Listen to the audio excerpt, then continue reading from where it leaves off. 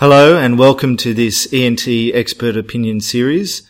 My name is Niall Jefferson and today I'm down in Wollongong with Associate Professor Stuart MacKay. Our topic today is surgical management of the sleep apnea patient. Professor MacKay completed his training in otolaryngology and went on to perform postgraduate fellowship training with the late Sam Robinson and Professor Simon Carney in adult airway reconstructive surgery and head and neck surgery. He has returned to the Illawarra region, practices in general ENT with a specific interest in management of obstructive sleep apnea in those patients who have failed or rejected device use. Thanks for joining me. Thanks for having me again, Noel. Appreciate it. We've discussed a lot of the issues in relation to the assessment and medical management of adult obstructive sleep apnea in a previous podcast, and therefore this may be referenced during today's podcast. To begin with, can you describe your standard management paradigm for surgical intervention in the sleep apnea patient? Well, once these patients have had the comprehensive clinical assessment and polysomnographic workup and possible imaging, as we discussed in the previous podcast, generally speaking, they would be encouraged to return to device use, so CPAP or mandibular advancement splint, or in some select cases, Provent or nasal EPAP. And with significant complications of device use or failed tolerance or compliance with device use, we'd then be discussing contemporary airway surgical protocols.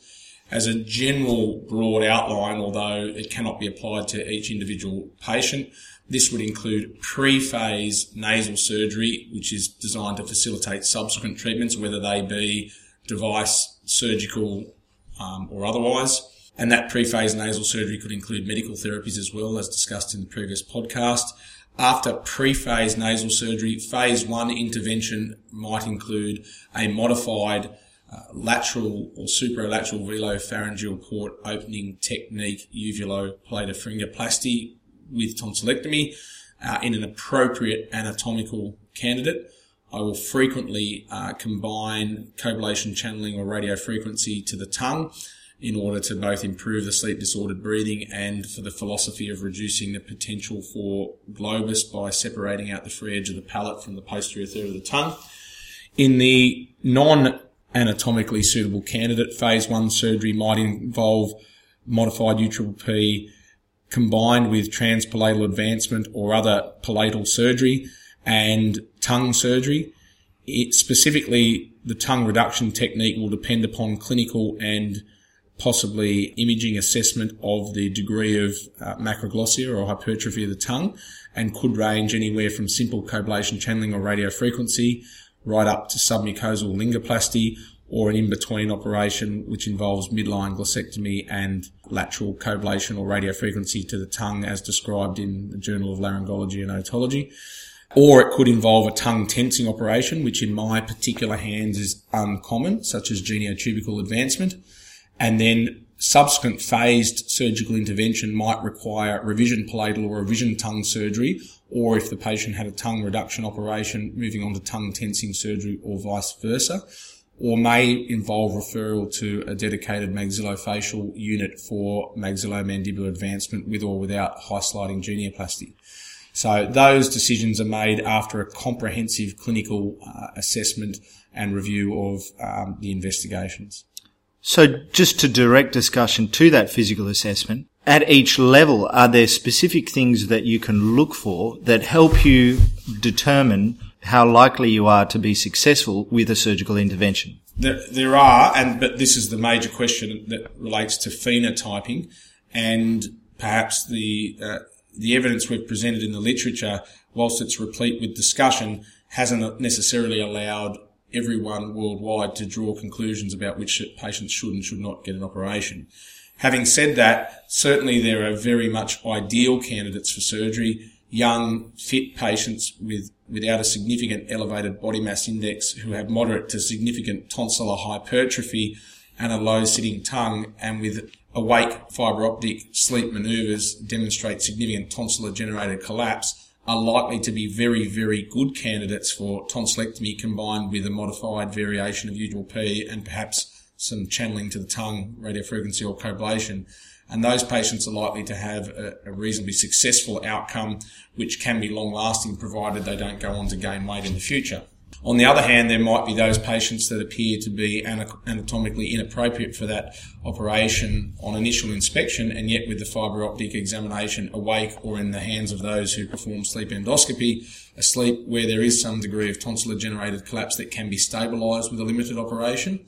And then there are those that might be more suitable for other particular type of operations. For example, the patient who has previously had tonsillectomy and has a scarred retroposed palate with a reduced antero-posterior airway is likely to be more appropriate for a transpalatal advancement operation to improve the AP airway and also to open up the supralateral velopharyngeal port by modifying the free edge of their palate with a uvuloplated pharyngoplasty.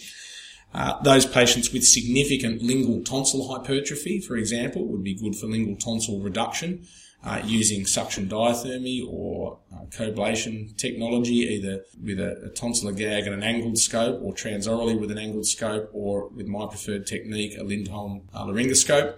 And then there are those patients who have significant tongue macroglossia or significant tongue collapse who might be more suitable for tongue reduction techniques or tongue tensing techniques, although the majority of those patients in my hands require an extensive operation, and the patient has to have genuinely failed device trials and device use to be put into paradigms for those particular surgeries. Those operations, Niall, might be performed in a staged fashion or in a concomitant fashion, depending upon detailed discussion with the patient.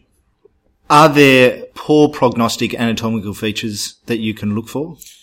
Just as there are ideal candidates, as I mentioned, unfortunately, those ideal candidates might be few and far between in terms of the heterogeneity of this disorder. There are certainly those at the extreme who would be very poor surgical candidates, particularly those with massive macroglossia or grade 4 tongues, those with very poor high arch palatal anatomy where it's difficult to perform procedures such as transpalatal advancement, those patients who have in particular hypopharyngeal wall or lateral hypopharyngeal wall collapse, which is notoriously difficult to stabilise with surgical techniques.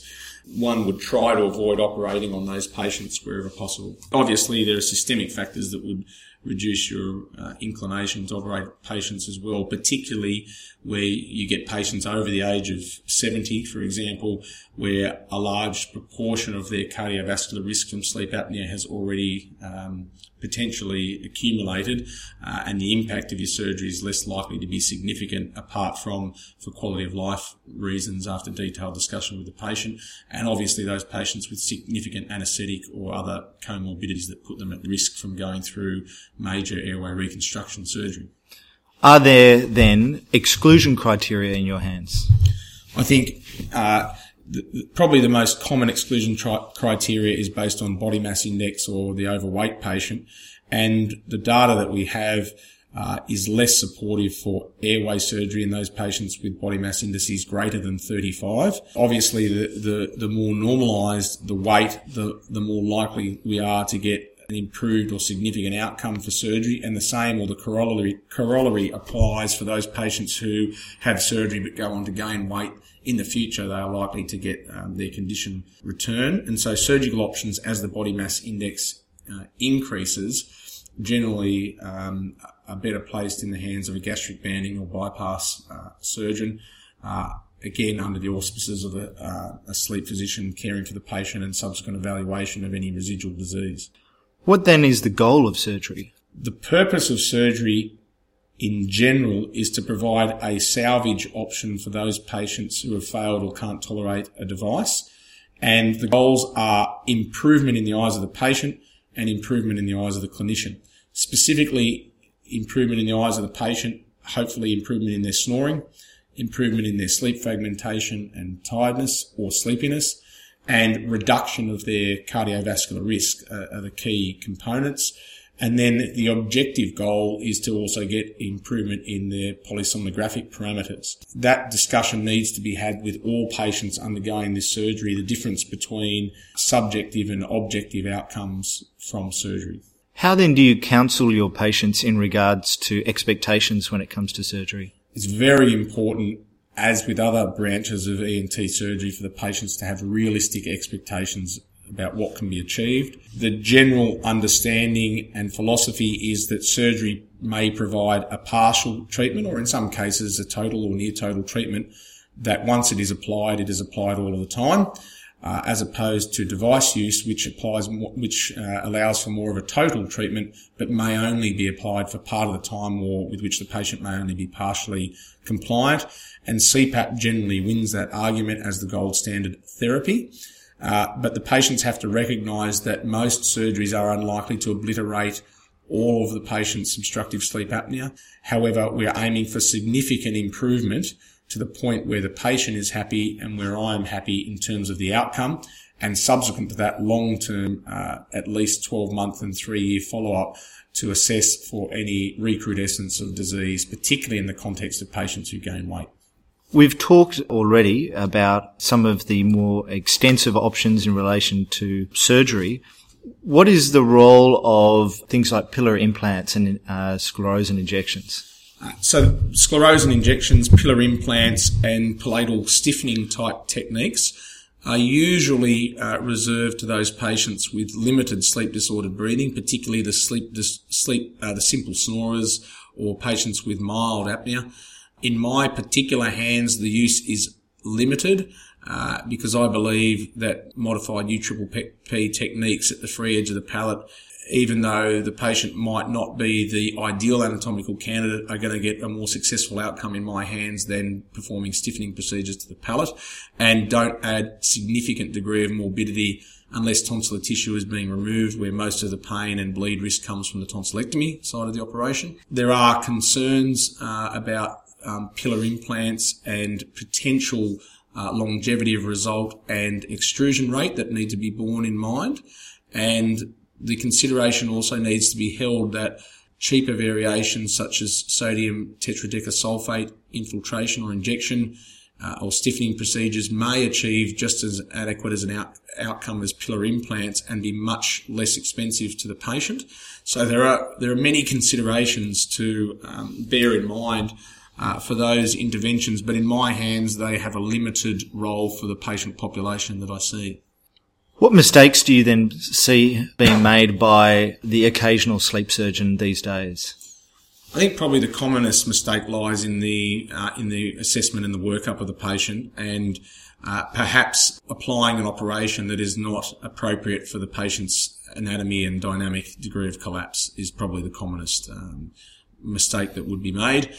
However, as we modify techniques away from an ablative and scarring type approach to a reconstructive type approach, certainly the general ENT surgeon can learn these techniques, reassure the patient that they're unlikely to have significant complication from a limited reconstructive technique, and they can still go on to have further stage surgery if required in appropriate hands, without impairing the ability to return to device use, as was previously the case with operations such as laser-assisted UPPP that would create significant scarring, develop complications, and then reduce the ability of subsequent use of CPAP. What then is success in surgery? I think that's the million-dollar question, and it's a very difficult question to answer. Personally, I don't like to necessarily utilise the term success. Really, we're aiming for improvement in the eyes of the patient, improvement in the eyes of the surgeon, and hopefully improvement in objective parameters as well, and subsequent long-term follow-up or other treatment modalities discussed in detail with the patient. One thing that I should mention in the discussion of weight that we've talked about, impairing our potential success or improvement rate, is that I think where weight loss is likely to come in a small degree from the surgery in the initial couple of weeks prior to the patient's return to normal diet, this should be looked upon favourably by the clinician and the patient, and we should be looking at maintaining the weight there and continuing to lose it. So there is no harm in concomitant weight loss or exercise physiologist input to those patients undergoing surgery in order to enhance the result or outcomes from surgery. What's the future for sleep surgery? I think the future for sleep surgery is to continue on a vein of reconstructive approaches rather than ablative approaches. There probably needs to be guided approaches to improve tongue tensing operations and the longevity of tongue tensing operations, potentially hyoid expansion or lateral hypopharyngeal wall collapse techniques to reduce the risk of aspiration that occurs with hyoid type procedures. I believe that palatal operations have improved significantly to the extent where in many cases we can actually sort patients out very well at that level by combining a modified U-P technique with or without a transpalatal advancement. In the majority of cases they can do very favourably with those operations. There is a potential future for hypoglossal nerve stimulation, and there are at least a couple of centres looking at the future in that regard, although one of them has met some barriers. And so the horizon, I think, is looking at modifying or improving our techniques in the future to reduce complication risk and complication profile. But as with anything in adult obstructive sleep apnea treatment, it's a heterogeneous disease. Nobody has all of the answers, and we all need each other's help. The sleep physician, the sleep surgeon, the dentist, the maxillofacial surgeon, the weight loss expert, the sleep psychologist. A multidisciplinary team is the future of sleep apnea management. Thanks very much, Professor MacKay. That was a great discussion. Normally we do a final word, which is a bit of a wrap up, but I sense you've kind of just done that, but nicely. So we'll end this discussion here. Thanks very much for your time, unless there's something else you'd like to say. Thanks for having me. That's fine. This has been another podcast in the ENT Expert Opinion series. You can find us online at Facebook, follow us on Twitter, also download the podcast for free on iTunes, and of course we can be found at entexpertopinion.com. Thanks for joining me.